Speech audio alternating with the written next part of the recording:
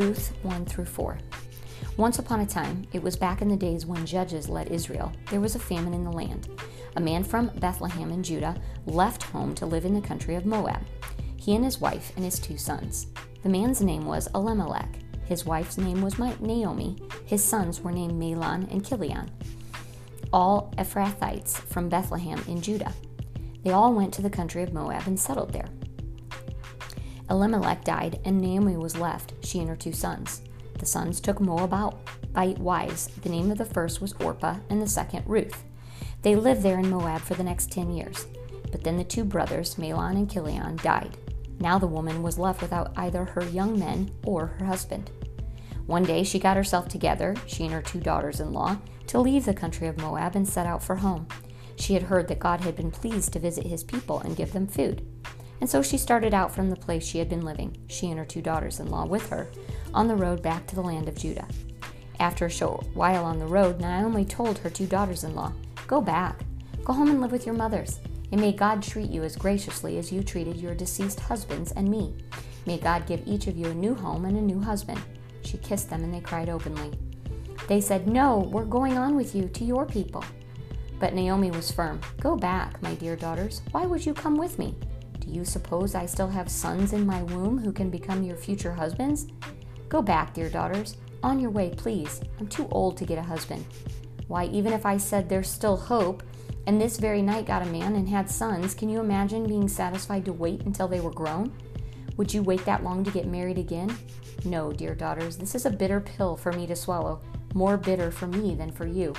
God has dealt me a hard blow." Again they cried openly. Orpah kissed her mother-in-law goodbye, but Ruth embraced her and held on. Naomi said, "Look, your sister-in-law is going back home to live with her own people and God's. Go with her." But Ruth said, "Don't force me to leave you. Don't make me go home. Where you go, I go, and where you live, I'll live. Your people are my people. Your God is my God. Where you die, I'll die, and that's where I'll be buried. So help me God. Not even death itself is going to come between us." When Naomi saw that Ruth had her heart set on going with her, she gave in, and so the 2 of them traveled on together to Bethlehem. When they arrived in Bethlehem, the whole town was soon buzzing. "Is this really our Naomi? And after all this time?" But she said, "Don't call me Naomi, call me bitter. The strong one has dealt me a bitter blow. I left here full of life, and God has brought me back with nothing but the clothes on my back. Why would you call me Naomi? God certainly doesn't. The strong one ruined me." And so Naomi was back, and Ruth the foreigner was with her, back from the country of Moab. They arrived in Bethlehem at the beginning of the barley harvest. It so happened that Naomi had a relative by marriage, a man prominent and rich, connected with Elimelech's family, and his name was Boaz. One day Ruth, the Moabite foreigner, said to Naomi, "I'm going to work. I'm going out to glean among the sheaves, following after some harvester who will treat me kindly." Naomi said, "Go ahead, dear daughter." And so she set out. She went and started gleaning in a field, following in the wake of the harvesters. Eventually, she ended up in the part of the field owned by Boaz, her father-in-law Elimelech's relative. A little later, Boaz came out from Bethlehem greeting his harvesters. "God be with you." And they replied, "And God bless you." Boaz asked his young servant, who was foreman over the farmhands, "Who's this young woman? Where'd she come from?" The foreman said, "Why, that's the Moabite girl, the one who came with Naomi from the country of Moab. She asked permission, let me glean. She said, and gather among the sheaves following after your harvesters. She's been at it steady ever since, from early morning until now, without so much as a break." Then Boaz spoke to Ruth, "Listen, my daughter, from now on don't go to any other field to glean. Stay right here in this one, and stay close to my young women. Watch where they are harvesting and follow them. And don't worry about a thing. I've given orders to my servants not to harass you. When you get thirsty, feel free to go and drink from the water buckets that the servants had filled." She dropped to her knees and then bowed her face to the ground. "How does this happen that you should pick me out and treat me so kindly? Me, a foreigner?" Boaz answered her, "I've heard all about you. Heard about the way you treated your mother-in-law after the death of her husband, and how you left your father and mother in the land of your birth and have come to live among a bunch of total strangers. God reward you well for what you've done, and with a generous bonus besides from God, to whom you've come seeking protection under his wings." She said, "Oh, sir, such grace, such kindness, I don't deserve it. You've touched my heart, treated me like one of your own, and I don't even belong here." At the lunch break, Boaz said to her, Come over here, eat some bread, dip it in the wine." And so she joined the harvesters. Boaz passed the roasted grain to her, and she ate her fill and even had some left over. When she got up to go back to work, Boaz ordered his servants, "Let her glean where there's still plenty of grain on the ground. Make it easy for her. Better yet, pull some of the good stuff out and leave it for her to glean. Give her special treatment." Ruth gleaned in the field until evening. When she threshed out what she had gathered, she ended up with nearly a full sack of barley. She gathered up her gleanings, went back to town, and showed her mother-in-law the results of her day's work. She also gave her the leftovers from her lunch. Naomi asked her, "So where did you glean today? Whose field? God bless whoever it was who took such good care of you." Ruth told her mother-in-law, "The man with whom I work today, his name is Boaz." Naomi said to her daughter-in-law, "Why, God bless that man. God hasn't quite walked out on us after all. He still loves us in bad times as well as good." Naomi went on, "That man, Ruth, is one of our circle of covenant redeemers, a close relative of ours." Ruth the Moabitess said, "Well, listen to this. He also told me, 'Stick with my workers until my harvesting is finished.'" Naomi said to Ruth, "That's wonderful, dear daughter. Do that.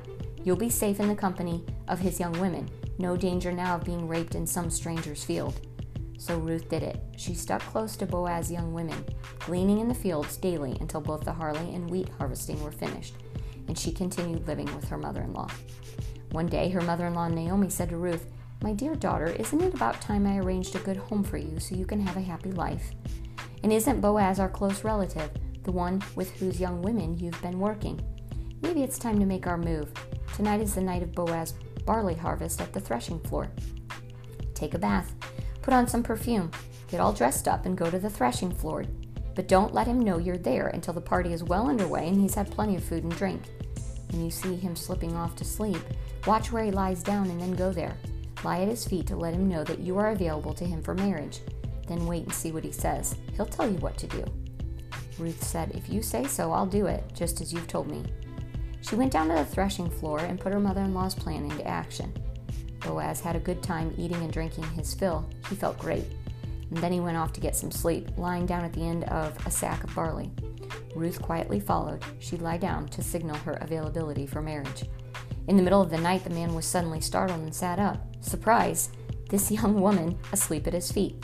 He said, "And who are you?" She said, "I am Ruth, your maiden. Take me under your protecting wing. You're my close relative, you know, in the circle of covenant redeemers. You do have the right to marry me." He said, "God bless you, my dear daughter. What a splendid expression of love.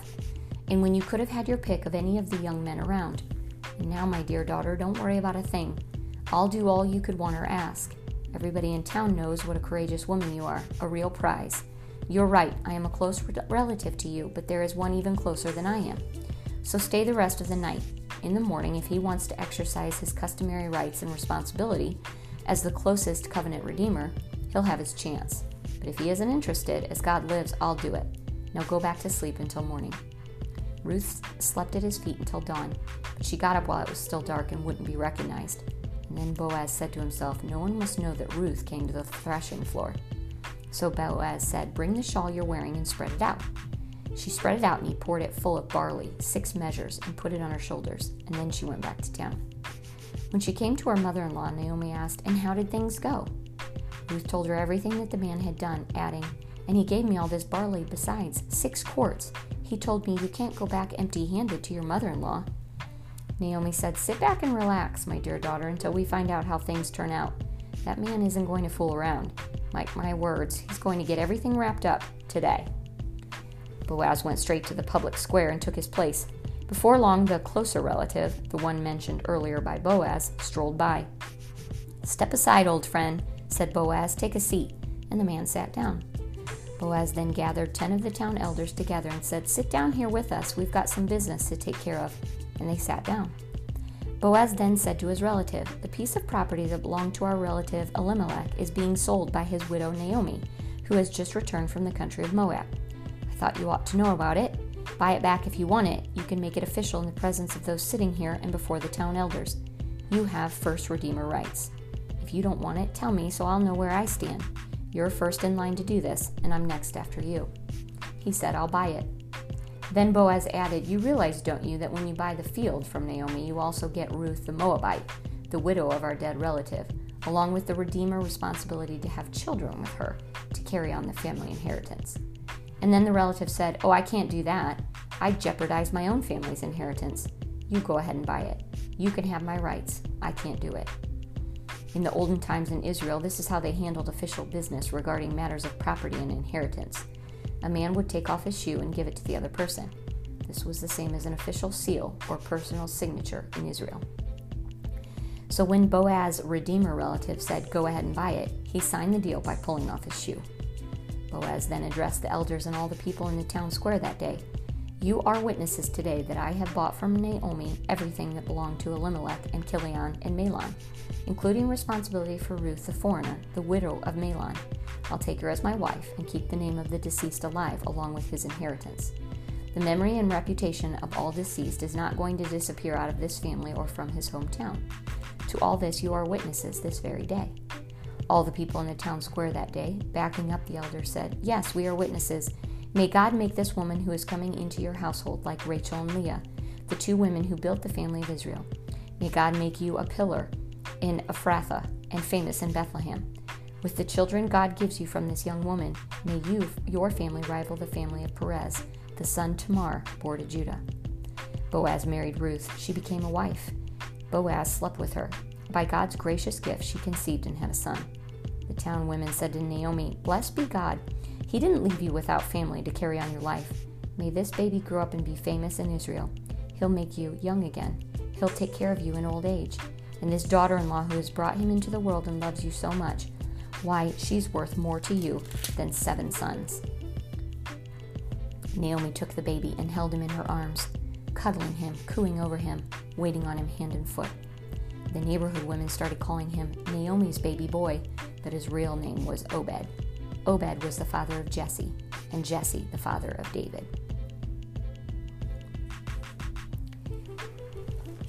I'm sure at this point you're wondering why we started this yearly Bible reading in the middle of Genesis, went through Exodus, and now we've jumped to Ruth. I love this plan because it does start in the middle of Genesis in January, and by the end of this year, in December, we will come back to finish Genesis. The reason why I think that is so special is because God's story does come full circle, and so does yours. And I love that we jump around to different stories. At this point, we are hearing the story of Ruth, which would be about 400 years after Exodus, so a good 4 or 5 generations have passed. And some of the traditions have developed of when a woman loses her husband, she is cared for by her sons. In this case, Naomi lost both. And so really her and her 2 daughter-in-laws are in a very big predicament in that they're women, and also they will be foreigners as they travel to this land.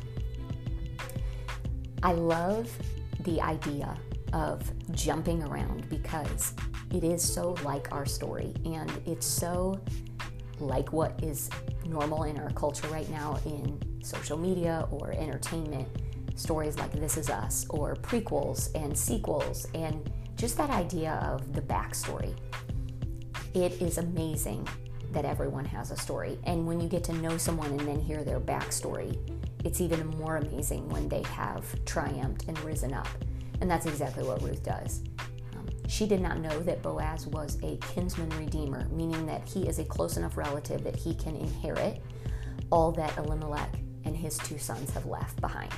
But obviously that means he also takes Ruth as his wife. And not even knowing that, she just went to work.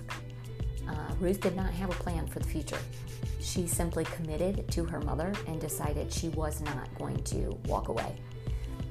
And so she went to work, and it turned out that she ends up being the one that proposes, and Boaz is more than happy to take her on as his wife.